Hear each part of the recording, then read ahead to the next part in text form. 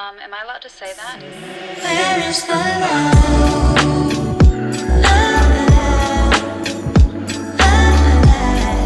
Where is the love? Okay, so now I am here with Brent, and this is probably going to be the least smooth episode that I have posted. It's not going to have the greatest transitions.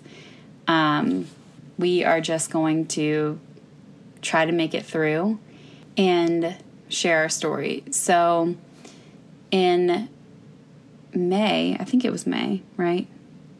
Like the beginning of May? I don't know what you're about to say. Okay. This is off to a great start. When we found out we were pregnant. Everything is like run together. I know. Yeah, somewhere around there. Because when we found out I was pregnant, I was already like 5 weeks. Mm-hmm. So I was in Columbus, and I was with some friends, and I had felt kind of dizzy a couple times throughout the day, but we've been trying to get pregnant for now is 21 months. Can you believe that? We've been trying to get pregnant for almost 2 years, and I didn't want to say like, oh, I'm dizzy, I think I'm pregnant, and just create this, hysteria of everyone getting excited and then being let down. So I didn't say anything, but I got home, and Brent was actually working outside with his dad, and I went to take a shower, and before I got in the shower, I thought, well, let me just take a pregnancy test just in case. It was around the time that my period was due, and I was like, I'll just take a test, even though I kind of don't really feel like I'm pregnant. And I took a test, and then I ran to get something, and then I came back in, and there were 2 lines on the test, which at that time, it was like 19 months of trying, I had never seen before. And I felt like my heart was going to beat out of my chest. And I ran, and I was trying to be casual because, Brent's dad was here, and I ran out, and I was like, hey, babe, can you come here for a second? And Brent came back in the bedroom, and I told him, I was like, I'm pregnant. So we did it. I'm pregnant. And we just had this moment together, and Brent kind of cleaned up some things with his dad, and then they left, and, we wanted to confirm everything with like 100 pregnancy tests. Like we wanted like 15 positives before we went and told anyone. And so we went to the drugstore, and we got some pregnancy tests, and we got the digital test, which will tell you yes or no. So, if you're not sure if there's a line or if there is a line. Yeah, I don't know who came up with the line idea. It's a terrible idea. Yeah, so, but, Just say pregnant or not pregnant. Yeah, so you can get a digital test. Oh my God, there's so much I could go into with that, with EVAP lines, but maybe that's like a whole separate, like, trying to conceive women's group. But, yeah, you can get a digital test, which will literally just tell you pregnant, not pregnant, or yes or no. So we got those, and we were driving back from the drugstore, and I told Brent, I was like, so at this point, which I forgot to mention, it was like 6 p.m., and I took a test at like 5:45 p.m., and for those of you who have ever been in the fertility game of trying to conceive, you know that taking a test in the evening it's not what you do. You take a test first thing in the morning, and so the fact that I saw a line on the test at that point, I was like, oh my gosh, I'm 100% pregnant, but let's go buy a bunch of pregnancy tests. So we came back home, and on the way home, I was telling Brent, I'm like, it's really late in the evening, and so even if, the digital test says no, that's okay. We can still test in the morning before we tell people, because, it's really late. So we got home, we took the digital test, and I was like pacing the room, just on the opposite side of the room. And Brent was kind of standing right by the test. And sorry, I had to burp. I'm so sorry. Brent was standing by the test, and all he did was point to it. And I'm like, what does it say? He's not saying a word. So you didn't. You just pointed. You just pointed to it. I was I'm in shock. I'm like, I don't know what that means. I don't know if that is like, hey, this is a no, or if it's yes. So I run across the room and I see that it says yes. It was the first yes that we had gotten after like 19 to 20 months of trying. And that was really the moment that solidified everything. We were like, we freaking did it. Like, we are 100% pregnant right now. And we dropped everything and ran to tell our family. And we started off at my sister's house, and we told her. We recorded everything. We recorded everyone's reactions, and we were just so excited. And everyone was excited with us. Yeah, we were crying. People were crying. Yeah, we were crying. Everyone was crying. When Brent saw that yes, he just put his face in his shirt and started sobbing because, for those of you who have ever been trying to conceive, I cannot. You know how many times you get a negative test. And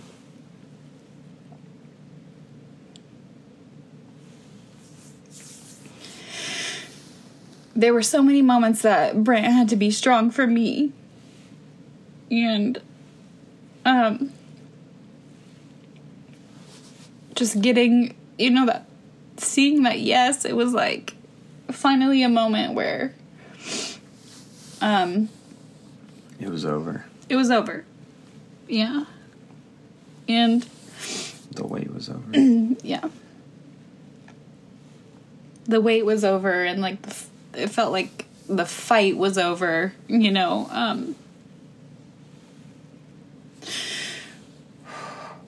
we just felt like, okay, like this is our miracle. Like our miracle is here. And so a couple weeks later, we had a trip to Tennessee planned. You're going to have to take over.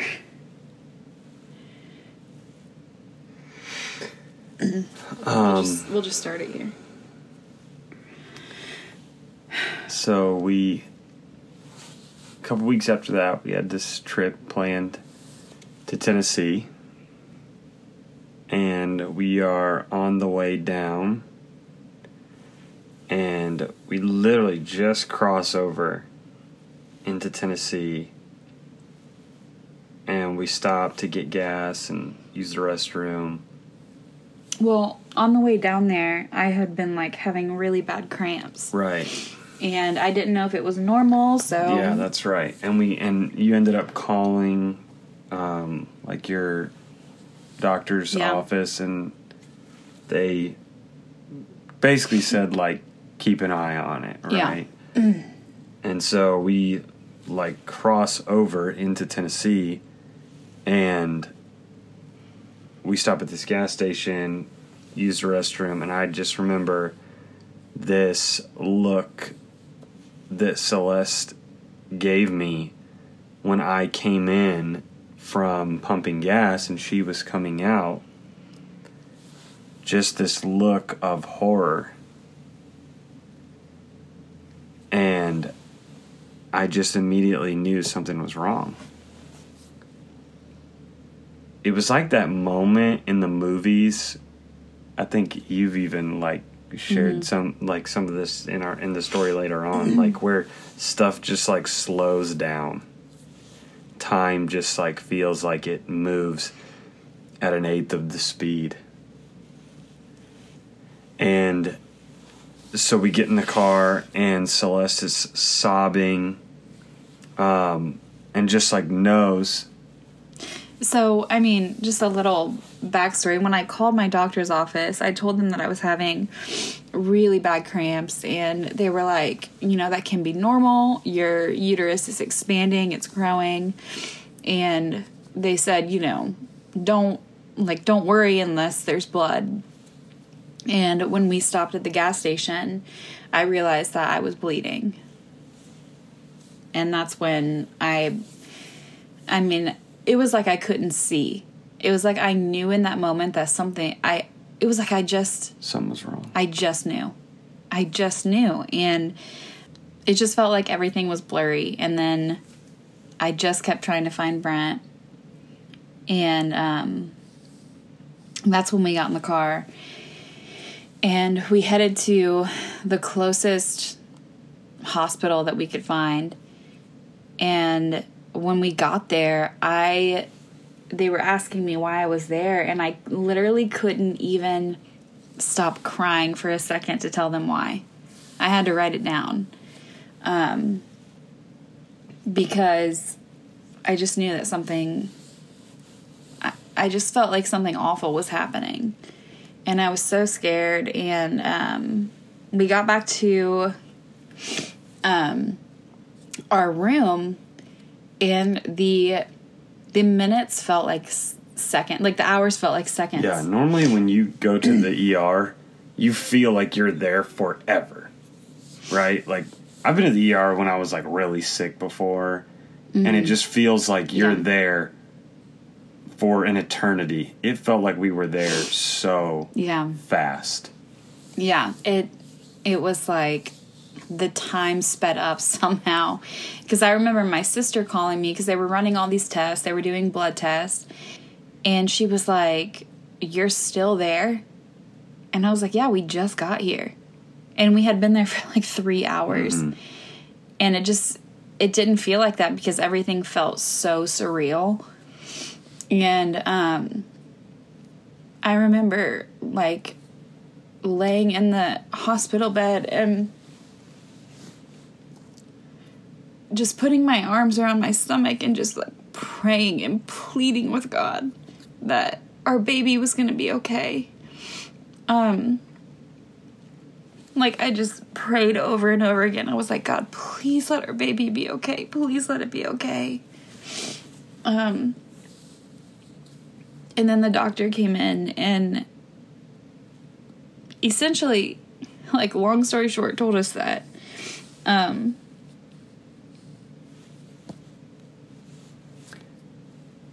said that we had lost the pregnancy and that Celeste's uterus was empty,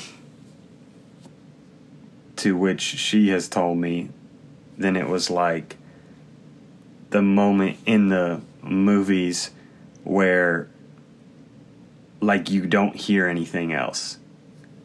And yeah, it was like he said that and it was like everything. It was like he kept talking, but I just saw his mouth moving. And I know that's actually how it was because he was like saying things and then you came back like you came to almost and started asking questions that he had just answered. Yeah. Like, like saying, "Well, what about the," and he had just gone over this. So like that was 100% real in that moment. And at this point, we're in Tennessee, and we had already paid for our hotel, and we're like, okay, what are we going to do? Like, are we going to stay here? Are we going to drive home? We've already paid for this hotel. And we were just exhausted. Mm-hmm. We were so tired. We've been driving all day. Yeah. Then at the ER for hours. Yeah. And so we decided to stay there. And I think one thing that I'll never forget is, like, you just know how dark hotel rooms are. Like when you wake up in the middle of the night and you open your eyes, it's like your eyes are still closed because it's so dark. And I remember just like waking up and just like screaming, crying, and just feeling like Brent reach over and grab me and just hold me. And I was just going through like that grieving process over the next several days that we were there. And I remember for the first time in my life, from the moment we found out, I did not like say a word to God. I just had nothing to say. And so for the first time in my life, it was like I went from a Wednesday to a Sunday without talking to God at all for the first time in my Christian walk since I was 8 years old. And, what am I trying to say? And I remember thinking in my mind, like, I'm not sure what God expects me to say. So I hadn't talked to God at all, and just completely devastated, completely heartbroken. And we were just grieving, and that happened on a Wednesday. And then on a Sunday, Brent said that he still wanted to go to this church, which I did not want to go to. So we show up at this church, and we actually showed up a couple minutes late because I didn't want to sit in the front. And I mean, I didn't want to be there in general, let alone like be in the front row. And what I didn't realize was that everyone who showed up early sat in the back. Actually knew what they were doing because they got to sit in the back. So we show up a couple minutes late, and the usher literally calls us to the front of... Like walks us down. I'm talking front row. I was next to the camera guy. Yep. And like the pastor who we didn't know. Yeah. He's like... The usher is like showing us where to go. And I remember just kind of stopping for a minute, and I'm like, oh, no. Like, I can't go sit there. And Brent walks in front of me, and I didn't know if I was on camera or not because the camera guy was so close. Yeah, he was like right next to So I just walked right next to Brent, and it was in the middle of worship, and I kind of just had my arms crossed, and my posture towards God was just not knowing what to say. It wasn't renouncing my faith. It wasn't, I don't believe in God anymore. But I just remember thinking, God, what do you expect me to say right now? And so I was standing there, and I hadn't talked to God since Wednesday, and I felt betrayed. Like, the God that I knew was actually not the God that I knew, because the God that I knew wouldn't do this to me. And I'm standing there with my arms crossed, and I felt God speak to me and say to me, I never wanted this for you. And I will never forget that as long as I live, because in that moment, it made me realize, like, it wasn't me and God in a boxing ring together, which is what I felt like. But it was me and God together in a boxing ring against everything else. Mm-hmm. Everything else in the world. And I mean, the Bible literally says, like, your fight, it's not against flesh and blood. Right. But it's against the powers and the principalities. Yeah. And things that, like, we literally can't see. Yeah. And I think what stuck out to me most in that moment is that even though I was not pursuing the voice of God, that God's voice was still pursuing me. And I didn't even tell Brent this when we left the church because I was still just so angry and heartbroken. But But one thing that I promised myself during this process is that I was going to walk through it honestly. Like, I wasn't going to say things I didn't mean.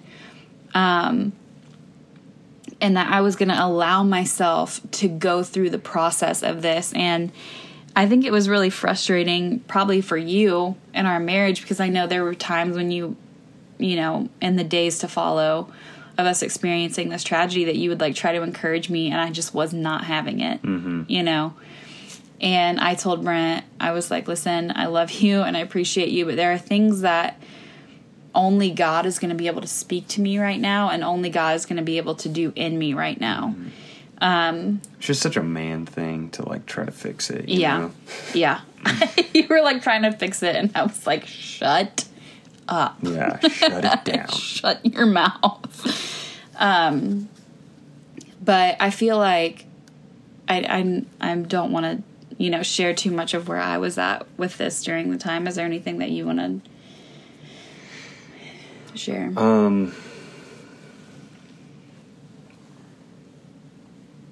It very much felt like, I think for the both of us, like, how could this happen? Yeah. I mean, we thought, like, here's the miracle that we've been waiting on. It's here. And just, I don't think either of us ever in our minds thought that this would be the situation that would unfold. And so, yeah, I mean, I just immediately was questioning, like, how could this happen? Why would God let this happen? Yeah. You know, and continued to question that for a while, but I think that I pretty quickly went to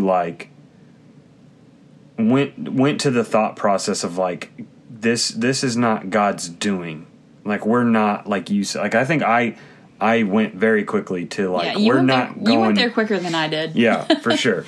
That like this is not us against God, and like he took this away from us. You know what I mean? I think I very, very quickly kind of went to like, God is going to be our answer in all this, and Jesus is going to be our answer in all this, and yeah, I have some more comments at the end, but I don't know if you have anything else that you wanted to say. That was more of a process for me, because you don't really believe what you think you believe until you carry it into a tragedy. And so you actually have to live it out. And I believed all the things that Brent's saying.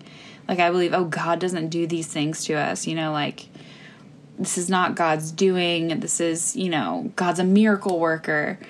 But then when you actually carry it into a tragedy, you begin to question, like, everything that I began to question everything that I believed. And everything that I had said from a stage, and just like, do I fully believe that?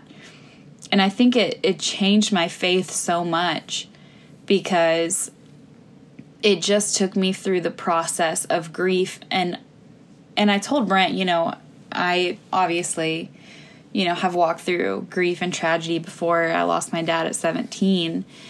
But even that was just different in the sense that, you know, you're eventually, not at 17, but you're eventually supposed to bury your parents. But not your babies.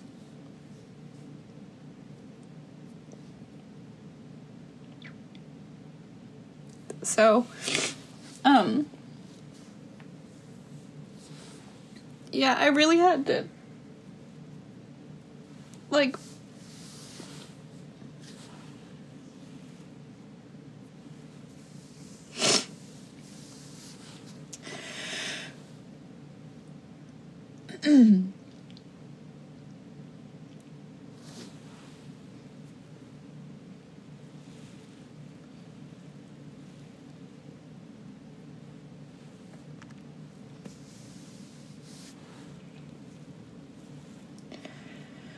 I really had to relearn my faith and who I actually believe that God was.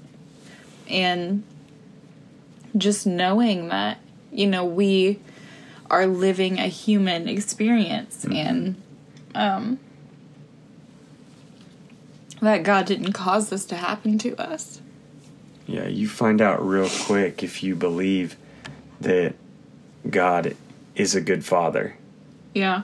You find out real quick if you believe where it talks about, if your son came to you and asked for what's the verse, like, you asked for bread, like you wouldn't give him a rock, you know what I mean, or Yeah. And like you find out real quick if you really do believe that if your earthly father, when you ask for bread, wouldn't give you a rock, how much more your heavenly Father wants to pour out good gifts on you. I mean, I think that's the road that we had to cross and figure out.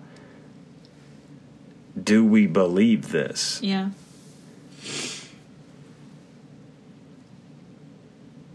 And I think that, and I've shared this a little bit, if you've follow Celeste and I or know us personally, but I love the story of Shadrach, Meshach, and Abednego, because I saw this little phrase in their story the other day, and it did not resonate with me until I had walked through this, where King Nebuchadnezzar builds this giant statue. He basically forces everyone, like, hey, when we play the music, you're going to bow down to the statue, and if you don't, we're going to throw you in the fiery furnace. And so they play the music, and these guys don't bow down, and so they're brought before the king, and they very respectfully and in honor say, like, we're sorry, but we're not going to bow down to you, because the God that we serve is able to save us from the fiery furnace. And then this next line got me so good. And they said, but even if he doesn't, we're still not going to bow down. Yeah. Even if he doesn't come through, even if we are thrown in the fiery furnace, and that is the end of our life, the end of our days, the like period at the end of our story, we're still not going to bow down. We're still not going to give up believing in God. Right. And I think that is something that Celeste and I have just had to come to grips with. And live. And live. That we're like, hey, our God is able to do this. Mm-hmm. Our God is able to work miracles. And you better believe that we're going to stand in faith, and that's what we're going to believe for, and we're going to pray for until we see it happen. But I think both of us are at the place where we're like, but even if he doesn't, we'll still believe. Yeah. And I think one thing that I wanted to touch on is just like how incredible some of the people around us have been. And like when we got back from Tennessee, there were flowers at our house, just people who came around us to support us, who just made meals for us, and just held us up during a time where we were just so weak and felt like we just couldn't walk. And the people who continued to check in on us after the fact, like not just the day that it happened, but the people who continued to check in and ask us, like, hey, how are you doing? I know it's been 2 months, but I'm still thinking about you, and I'm still hurting, I'm still hurting for you, and I know that you're grieving. And that has been so incredible, just to know that, we're not alone, and that other people have walked through this and now have beautiful families. Like, that has given me so much hope. Mm-hmm. And I think there's one thing that I really needed during this time, and that was for God to restore my hope. For me to be able to envision us having a family and, having kids. And I just feel like God has restored so much hope in such a short amount of time. And, we know that the promise of God is that we will have a family. We know that that's a promise that we can cling to no matter what that looks like. And that makes me hopeful for the future. Like, I can't say God is not faithful because our story's not over. Our story is still happening. We're still in the middle of it. And I think we have so much hope and we have so much faith. And we wanted to talk about this because we know that other people have walked through this. And to be honest, I've seen, social media posts about pregnancy loss. I really don't like the M word because it kind of seems like it's your fault. So I don't use that word. I use the term pregnancy loss. But I've seen so many posts about pregnancy loss that say, you're just as much as lovable now as you were before. And I haven't really been able to identify with any of these posts because I just feel like, my identity is not in being a mom. It's in Jesus.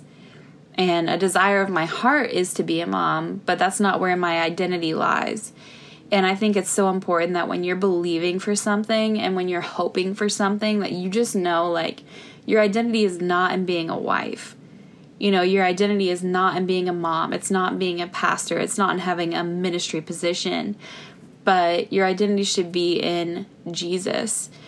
And I think that's what has kind of brought us on the other side so quickly, is just knowing that even though, being a mom felt like it crumbled for me so quickly, that my identity still stands in Jesus and my hope still stands in Jesus. And, we felt like things have just fallen apart around us, but there are still some things that still stand and some promises that still stand. And we wanted to share our story, and we wanted to do it together, which, I couldn't get through this without Brent. But we wanted to do it together because this is something that men and women experience together and that they walk through together. And hopefully just by sharing our experience with this, we're able to help somebody else, who's going through it, and be able to help them understand that being on the other side of this doesn't mean that, you don't cry anymore, or you don't have nights where you can't sleep. But being on the other side means that you still have hope in Jesus. And,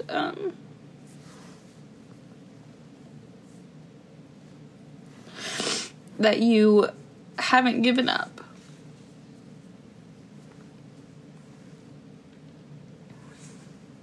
Can you close this episode? Please. What do you want me to say here? Just,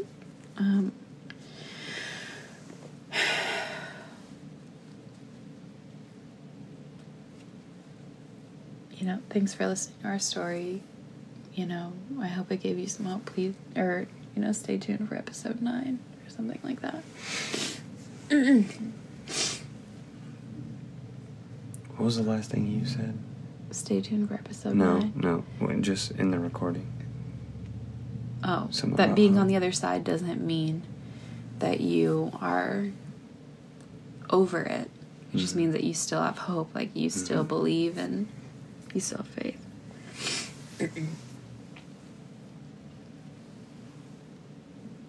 So for anyone out there who is listening and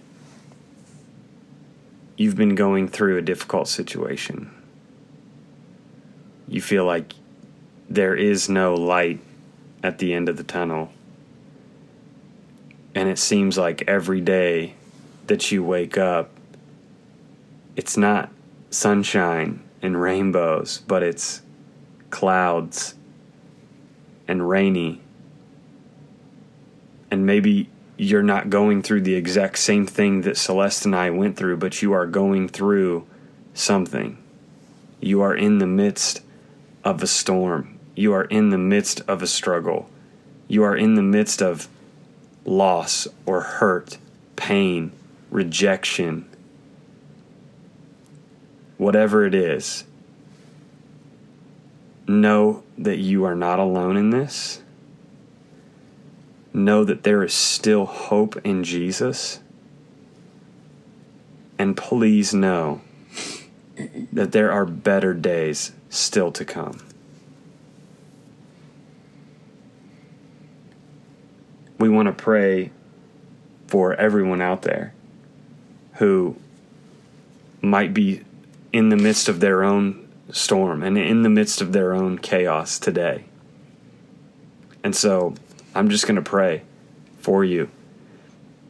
Jesus, I pray for every single person that feels like they are far from you. Lord, I pray that you would just reveal yourself to them. Show them how concerned you are with where they're at. And Lord, I pray that even if they're in the midst of the storm right now and they feel like their ship is sinking, Lord, I pray that you would just begin to walk out on the water. Call them out of their boat. Lord, I pray that you would restore hope, restore joy. Give them peace, Holy Spirit. Lord, I pray that you would stir up on the inside of them vision for the future. Today, it might look dark, it might look dim, but tomorrow is a new day. And the sun will shine again. And so, God, I thank you that even when they don't understand, even when they're still questioning, that you would give them peace. And it's in Jesus' name we pray. Amen. Amen. We made it through that. Do we need a high five? I feel like we should. Oh my gosh. I'm proud of us for doing that. Mm-hmm. Well, thank you so much for listening today, and stay tuned for episode 9. Thanks for listening today, and if you'd like to be notified when a new episode is released, you can subscribe to this podcast and follow me on Instagram at Celeste_Ely.